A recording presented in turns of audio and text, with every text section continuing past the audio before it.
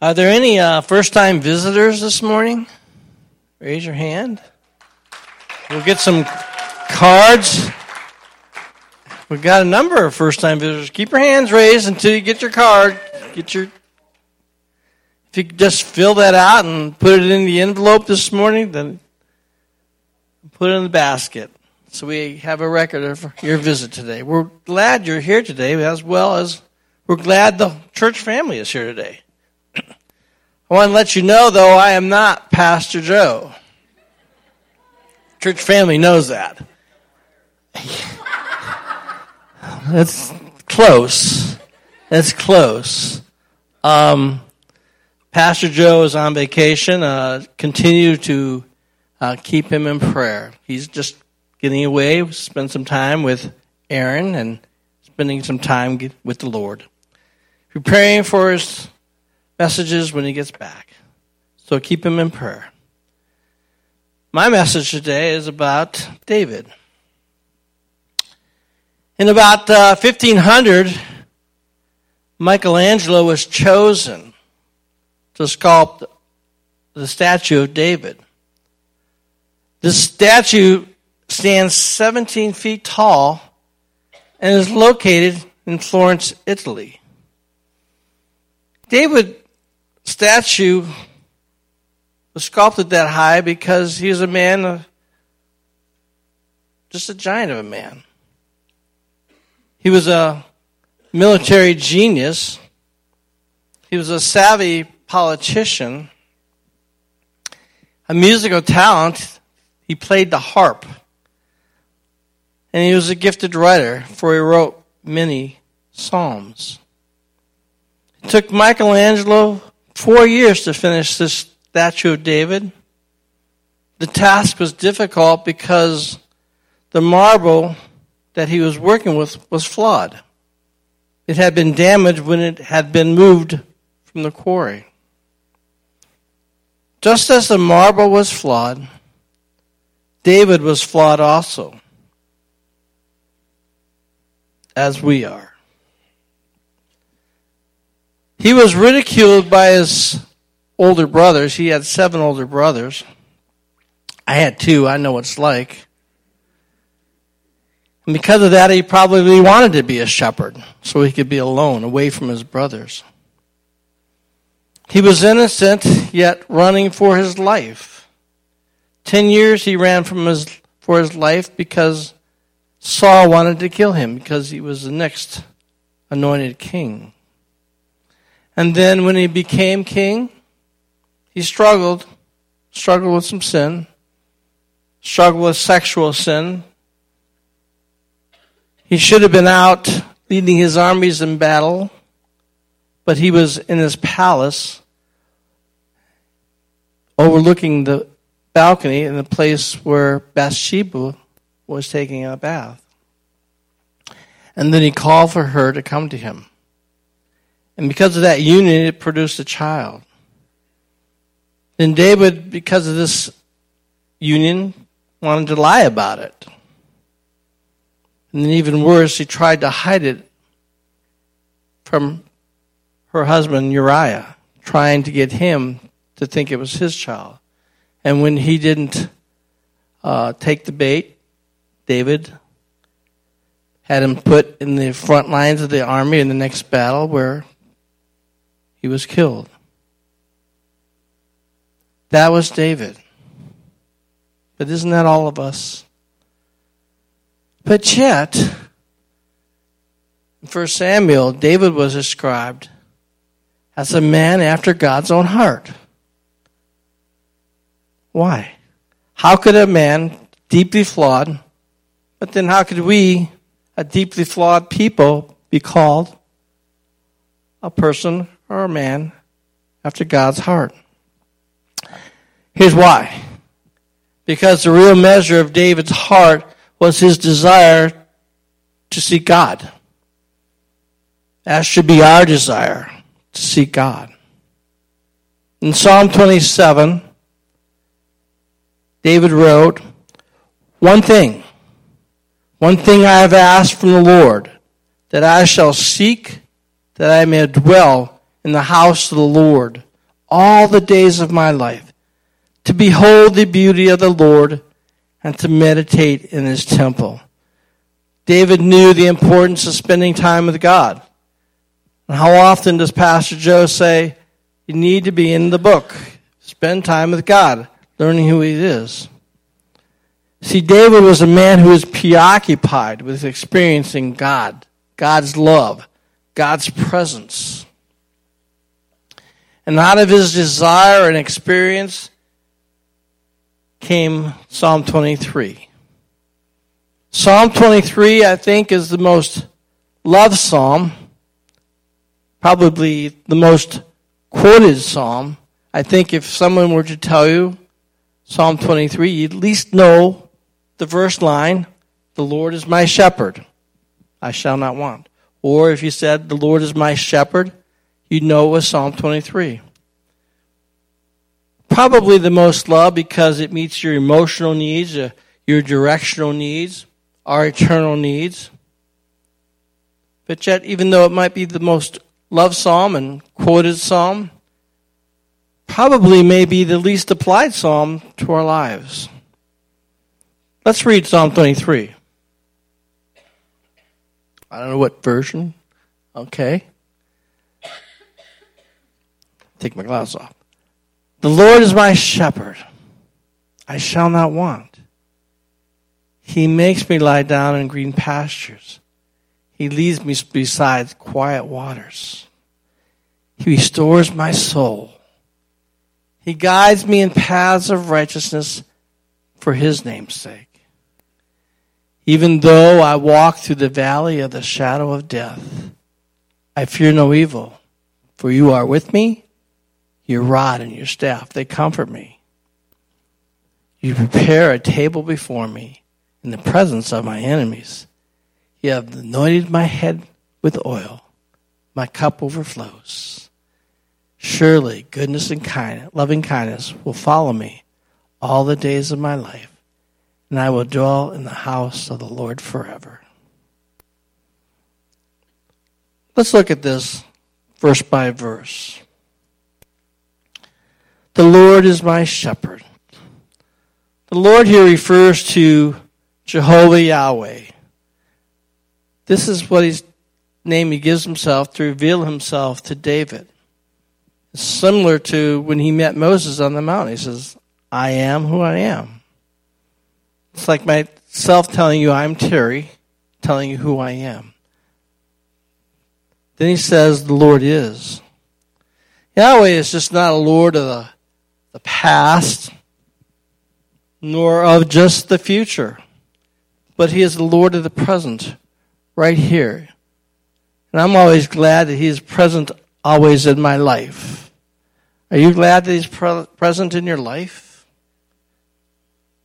And then the Lord is my shepherd. It's personalizing who he is. It's like saying, this is my daddy. This is my mommy. And for me, it's like saying, this is my wife. I'm personalizing it. I have that relationship with her. And it's like a child, I think sometimes I see this as a child that has a teddy bear. This is my teddy bear. And they hold on to it. That's the way I feel about my wife. I hold on to her. That's the way I feel David was speaking about the Lord. He was his shepherd. He's holding on to it. And because of all that, I can just hear it in the voice. I shall not want. I shall not want. With Jesus, we can have this too. You see, being a shepherd, David saw the connection between his responsibilities to his sheep and the Lord's care for us. You know, sheep like us are helpless and defenseless. And sometimes we don't want to admit that, but we are helpless and defenseless, especially when fighting the enemy. And sheep are also prone to discontentment. They need a guide to keep them from straying from safe paths, and sheep often strayed. But you know, we also live in a culture of discontentment, in the quest of needing more. I think we're always looking for the next best thing, something that will satisfy us because we may never be satisfied. And we are prone to wander from those safe places of just trusting and waiting for Him to show us. Isaiah says, all of us like sheep have gone astray. Each has turned to his own way. Have you gone astray? I have. I will admit it. I'm a sinner. But the wonderful thing is we have a shepherd. And the wonderful thing about shepherds, they knew their sheep by name. And Isaiah says, the Lord knows our name. The Lord knows your name. Isn't that a wonderful thing? Just like a father knows his children's name, the Lord knows our name. And shepherds were acquainted with sheep's ways. Fathers know the ways of their kids. They know how they act. So what we do doesn't surprise God. He knows how we are. He knows how we act. A discontented sheep and a discontented believer really doesn't trust in the shepherd's provision. You know, sheep are dumb. A shepherd needed to think for his sheep. A shepherd knew he had to fight for his sheep. A shepherd knew he had to guard his sheep. He would sleep in front of the gate at night so predators couldn't come in. And shepherd knows he has to lead his sheep. If any of you are Cowboy fans, not the football Cowboys, I mean the real John Wayne type Cowboys. You know, thank you. I don't know whether that says that we like cowboy movies or we're just older. I don't know. But, you know, in those movies they would have a cattle drive. And if you've seen those movies, and the cowboys would circle up the cattle and they would be hooping and hollering and telling the cattle to move. But a shepherd doesn't do that. A shepherd is out in front and leads because the sheep knew his voice. Do you know his voice? You know, it takes time to learn his voice. The more you pray, and sometimes praying isn't talking, sometimes praying is listening, because you need to let that Holy Spirit to speak into you, and you learn to discern his voice and know it's from God. So when you pray, sometimes just stop and listen and meditate. I think that's a wonderful truth. Contentment doesn't come from what we have, because if you're truthful with yourselves, you're not always contented. But our contentment comes from who we have. Your contentment comes, I believe, my contentment comes from the Lord. And when you have this truth and you understand it, then you can say, I shall not want. I shall not want. Because he is everything you need. No matter what is going on in your life, he is everything that you need. And then we get to verse 2. He makes me lie down in green pastures. He leads me beside quiet waters. You know, when reading of green pastures, you get a mental image of beautiful flowing fields of grass and flowers, perhaps. But in the Middle East, the opposite is true. The landscape is very barren. The shepherd leads the sheep to the areas where there's small patches of grass because of the sparse rainfall. There's only small patches of grass that have grown. When you think about it, what we call barren, they would call green pastures because they knew that was where the sheep could be fed, even though there wasn't much. But there was enough for the sheep. And when they would eat until they were full, it was then that they could feel safe and they could lay down. This relates to us because the Lord take what looks like a barren place in our life and provides His presence until we feel safe enough to surrender our rights and depend on Him. I was laid off, I think I've shared this before, for 18 months, so a long time ago. But I knew the Lord's provision and all that. And so in subsequent layoffs, I knew I could trust Him, that He was going to still provide. Still provide. The key word is He makes me. Because He was providing just enough day by day until we feel safe enough to surrender and depend on Him, knowing He is enough. Is He enough in your life?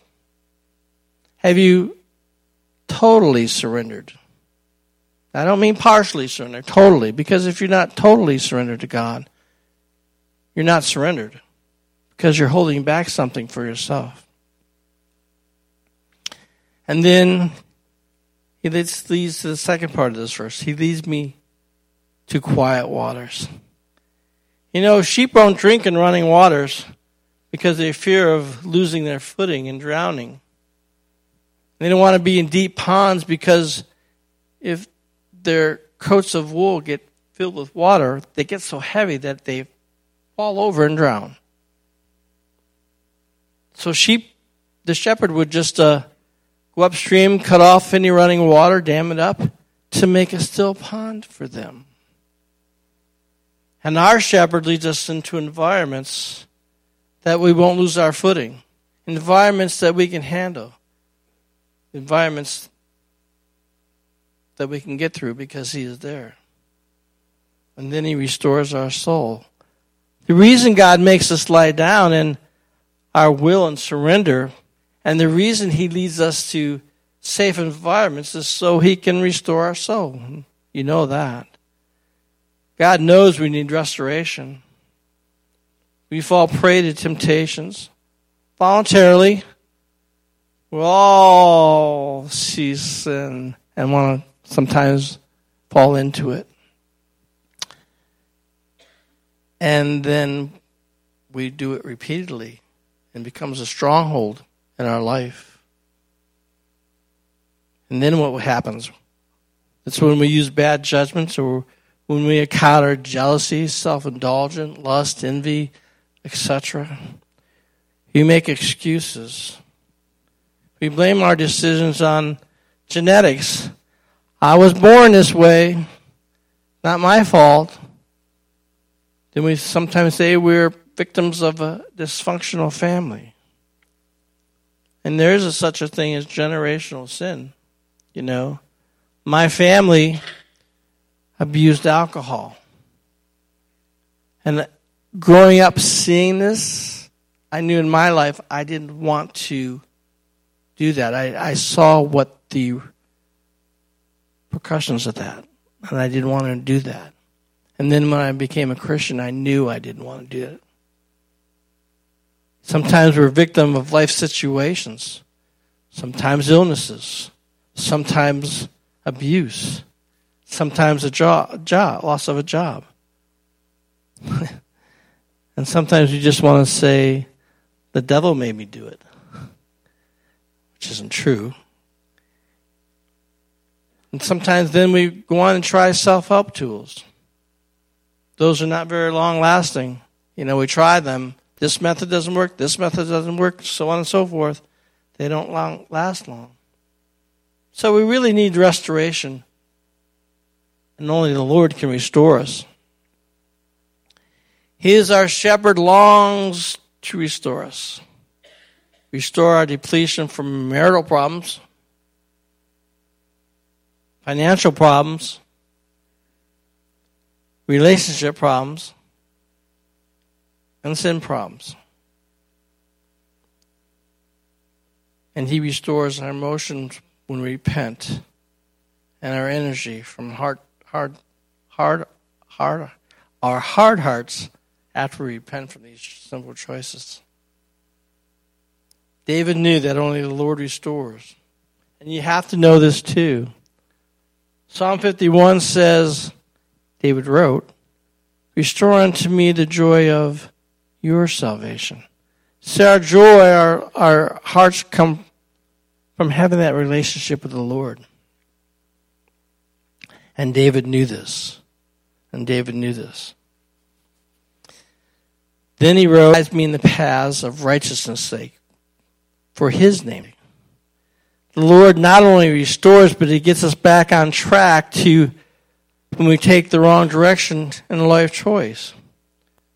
For example, we turn on the GPS system in our cars. I have an older car. Does anybody have a new car that have don't they have GPS? All the new cars have GPS systems, I think. Well, I don't have that. So when I want to go somewhere that I don't know where it's at, I ask my wife to go on her phone and put directions in the phone.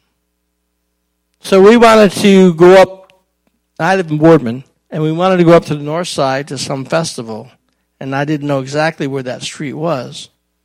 So she turned on her phone and put the directions in, and it's kind of scary that the phone can talk to you. It's kind of scary that when you think about it, that phone, those directions, wherever they're coming from, the satellite, that maybe the government knows everywhere I'm at.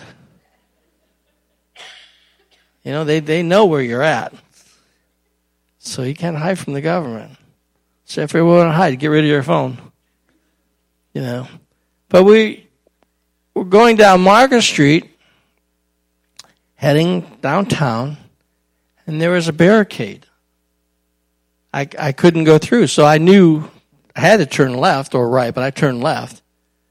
And then the voice came on. Go to such and such street. Turn right. Go to such and such a street. Turn right again. And when you get to the end of that street, turn left. You're back on Market Street. And like a GPS system, God wants to recalibrate us. You know, David needed recalibrated after his sin with Bathsheba. God sent Nathan into his life. Nathan was a prophet who went and told David that, you know, he had sinned with Bathsheba. Not exactly like that, but he was using an analogy. And David repented of that sin and got his life back on track with God.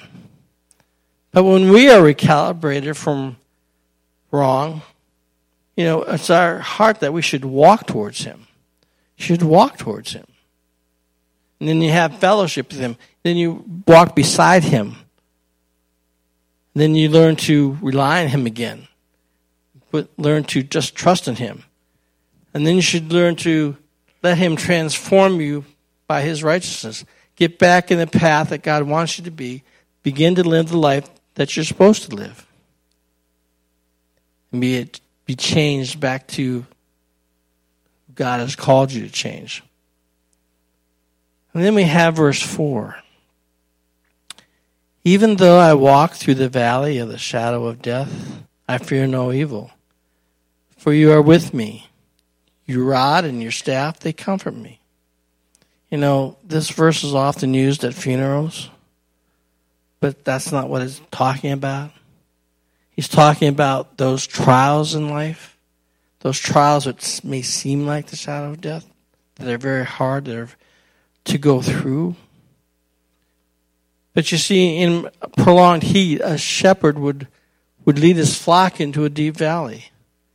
And the problem with that is that sheep hate valleys because their eyesight is so poor that as they are going down that valley, they fear being attacked by predators. And what they don't know is that the shepherd is leading them there for their protection, not harm. It is in the valley where they can find water and find refreshment and feel safe again. And we as believers are the same way. We want to believe that we can live from mountaintop to mountaintop with no valleys. And you know that's not going to happen because life is difficult. Sometimes it's hard, very hard, to understand the path God leads us on. Often it seems to lead away from our good. and causing us to believe we have taken a wrong turn, missed the path that we were on.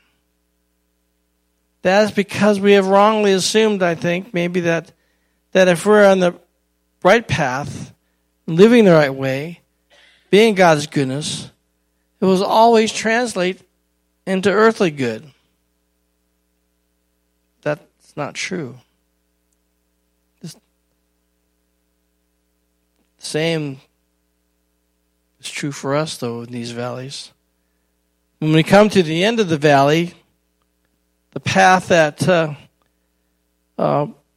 we came to, we would understand that where the shepherd was leading his sheep for their good, be the same valley that God was leading us in. It was the best choice for them.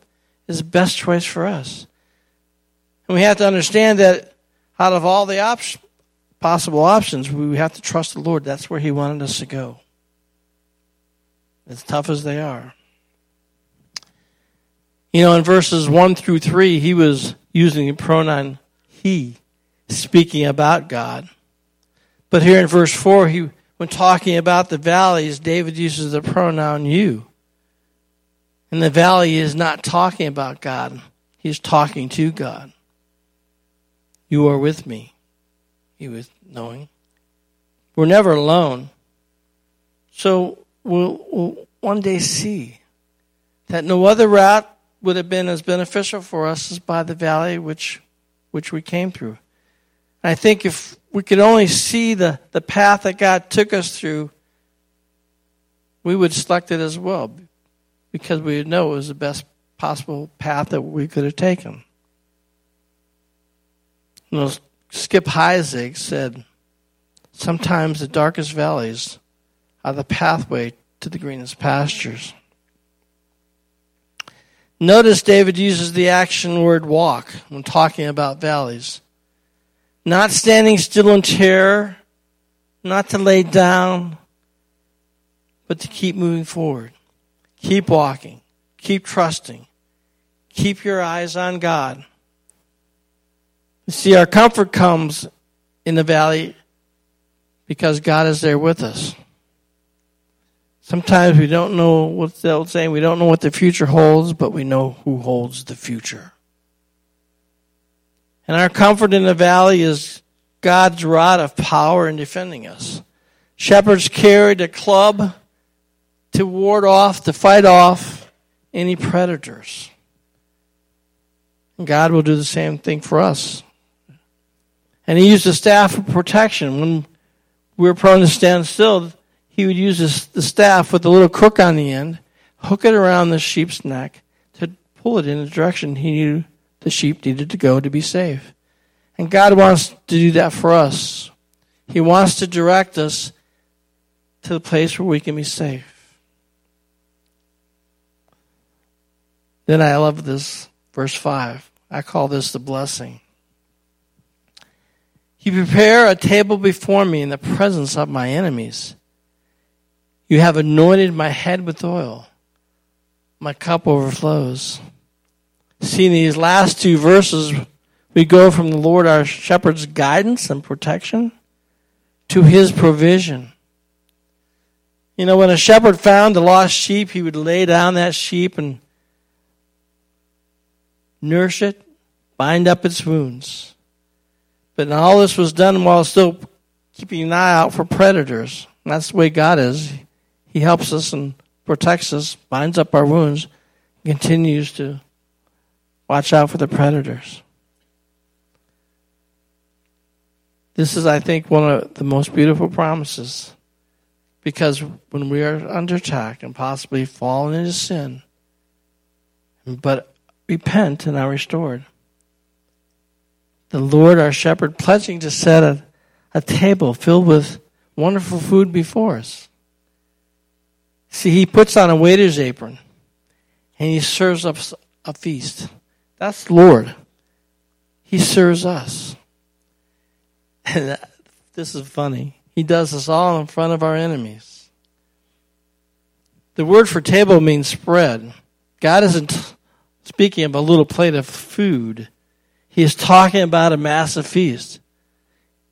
Abundance is his nature. God is great. God gives a lot. And there's only one guest at this meal, you or me. God just does this abundant provision of preparing and waiting and serving and for every individual who loves Jesus.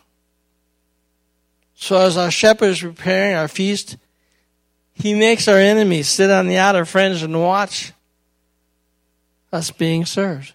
You see, our enemy can't comprehend this kind of mercy and grace. But he couldn't comprehend Calvary either. He was certain God would cast us off for our failures, and he was ready to gloat over our destruction. But now he has to watch as we feast on God's patience, his kindness, his love, and mercy and grace. And then during all this time, the shepherd anoints our head with oil. Shepherds use this oil to heal the sheep's wounds. It is called the oil of joy. See, during this feast, the Lord heals the pain of our past, the pain from bad decisions. He does all this right in front of our enemies. You know, some people see your cup or glass is half full.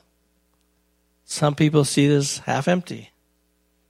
But with God, David saw his cup was running over. We should too. Never look at the glass half empty or half full.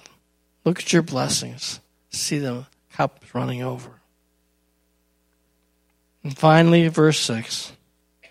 Surely goodness and loving kindness will follow me all the days of my life, and I will dwell in the house of the Lord forever. In shepherding, 2 sheepdogs chased after sheep to keep them from straying. They would just run around, bark at them, and the sheep would get back in the fold. But you know, we as believers have 2 spiritual sheepdogs named God's goodness and loving kindness. With that, and all that had happened in David's life, this analogy struck a deep truth in him. David described God's love as flowing straight from God's heart to his heart. Not a duty, but straight from the heart. Do you know that? Do you know that God loves you? Do you really ever stop and think how much God loves you? You can look at the cross. That's how much God loves you. You know? So David was making a declaration for his future because of God's goodness and loving kindness because of the past experience. And goodness and loving kindness will chase us, keep us until we reach our destination, to live in the presence of the Lord forever. We are a child of the King, child of the Savior. You have that blessing, that future. You know, those fairy tales, they say they lived happily ever after. Well, this is no fairy tale. This is truth. Who we are, sinners. Hopefully you're saved by grace because you placed your trust and faith in Jesus Christ. When that day comes, when we go to be with the Lord, we can say we live joyfully ever after. And we, like David, you know, we have that choice to make. But understand this, before you can call the Lord your shepherd, you need to make him your Savior. John 3:16 says, for God so loved the world, that whosoever believes in him should not perish, but have everlasting life. That sounds like a sermon. You know, you need to know the Lord is your Savior. He gave his life for us because we are sinners, unclean.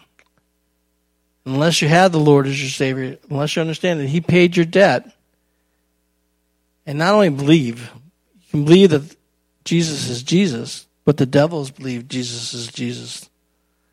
It's when you repent and place your faith in him and place your trust in him that you can be saved.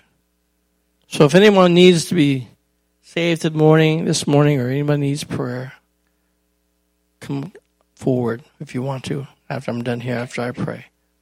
Ready? And really pray. Father, we just thank you that you love us. We thank you that you sent your Son, Jesus Christ, to pay our debt again. We thank you as we make him our Lord and Savior, we can put our faith and trust in him enough to call him our shepherd. And I pray today, Lord, that if anyone here doesn't know the Lord, your Son, as Savior, that today would be their day of salvation. I pray that you would touch hearts. Help us to remember and understand that he's our provider. He wants to guide us. He wants to lead us. We just need to let him be that shepherd, to let go of our lives and to put our faith and trust in him. So I pray today that you would just speak to hearts. In Jesus' name, amen.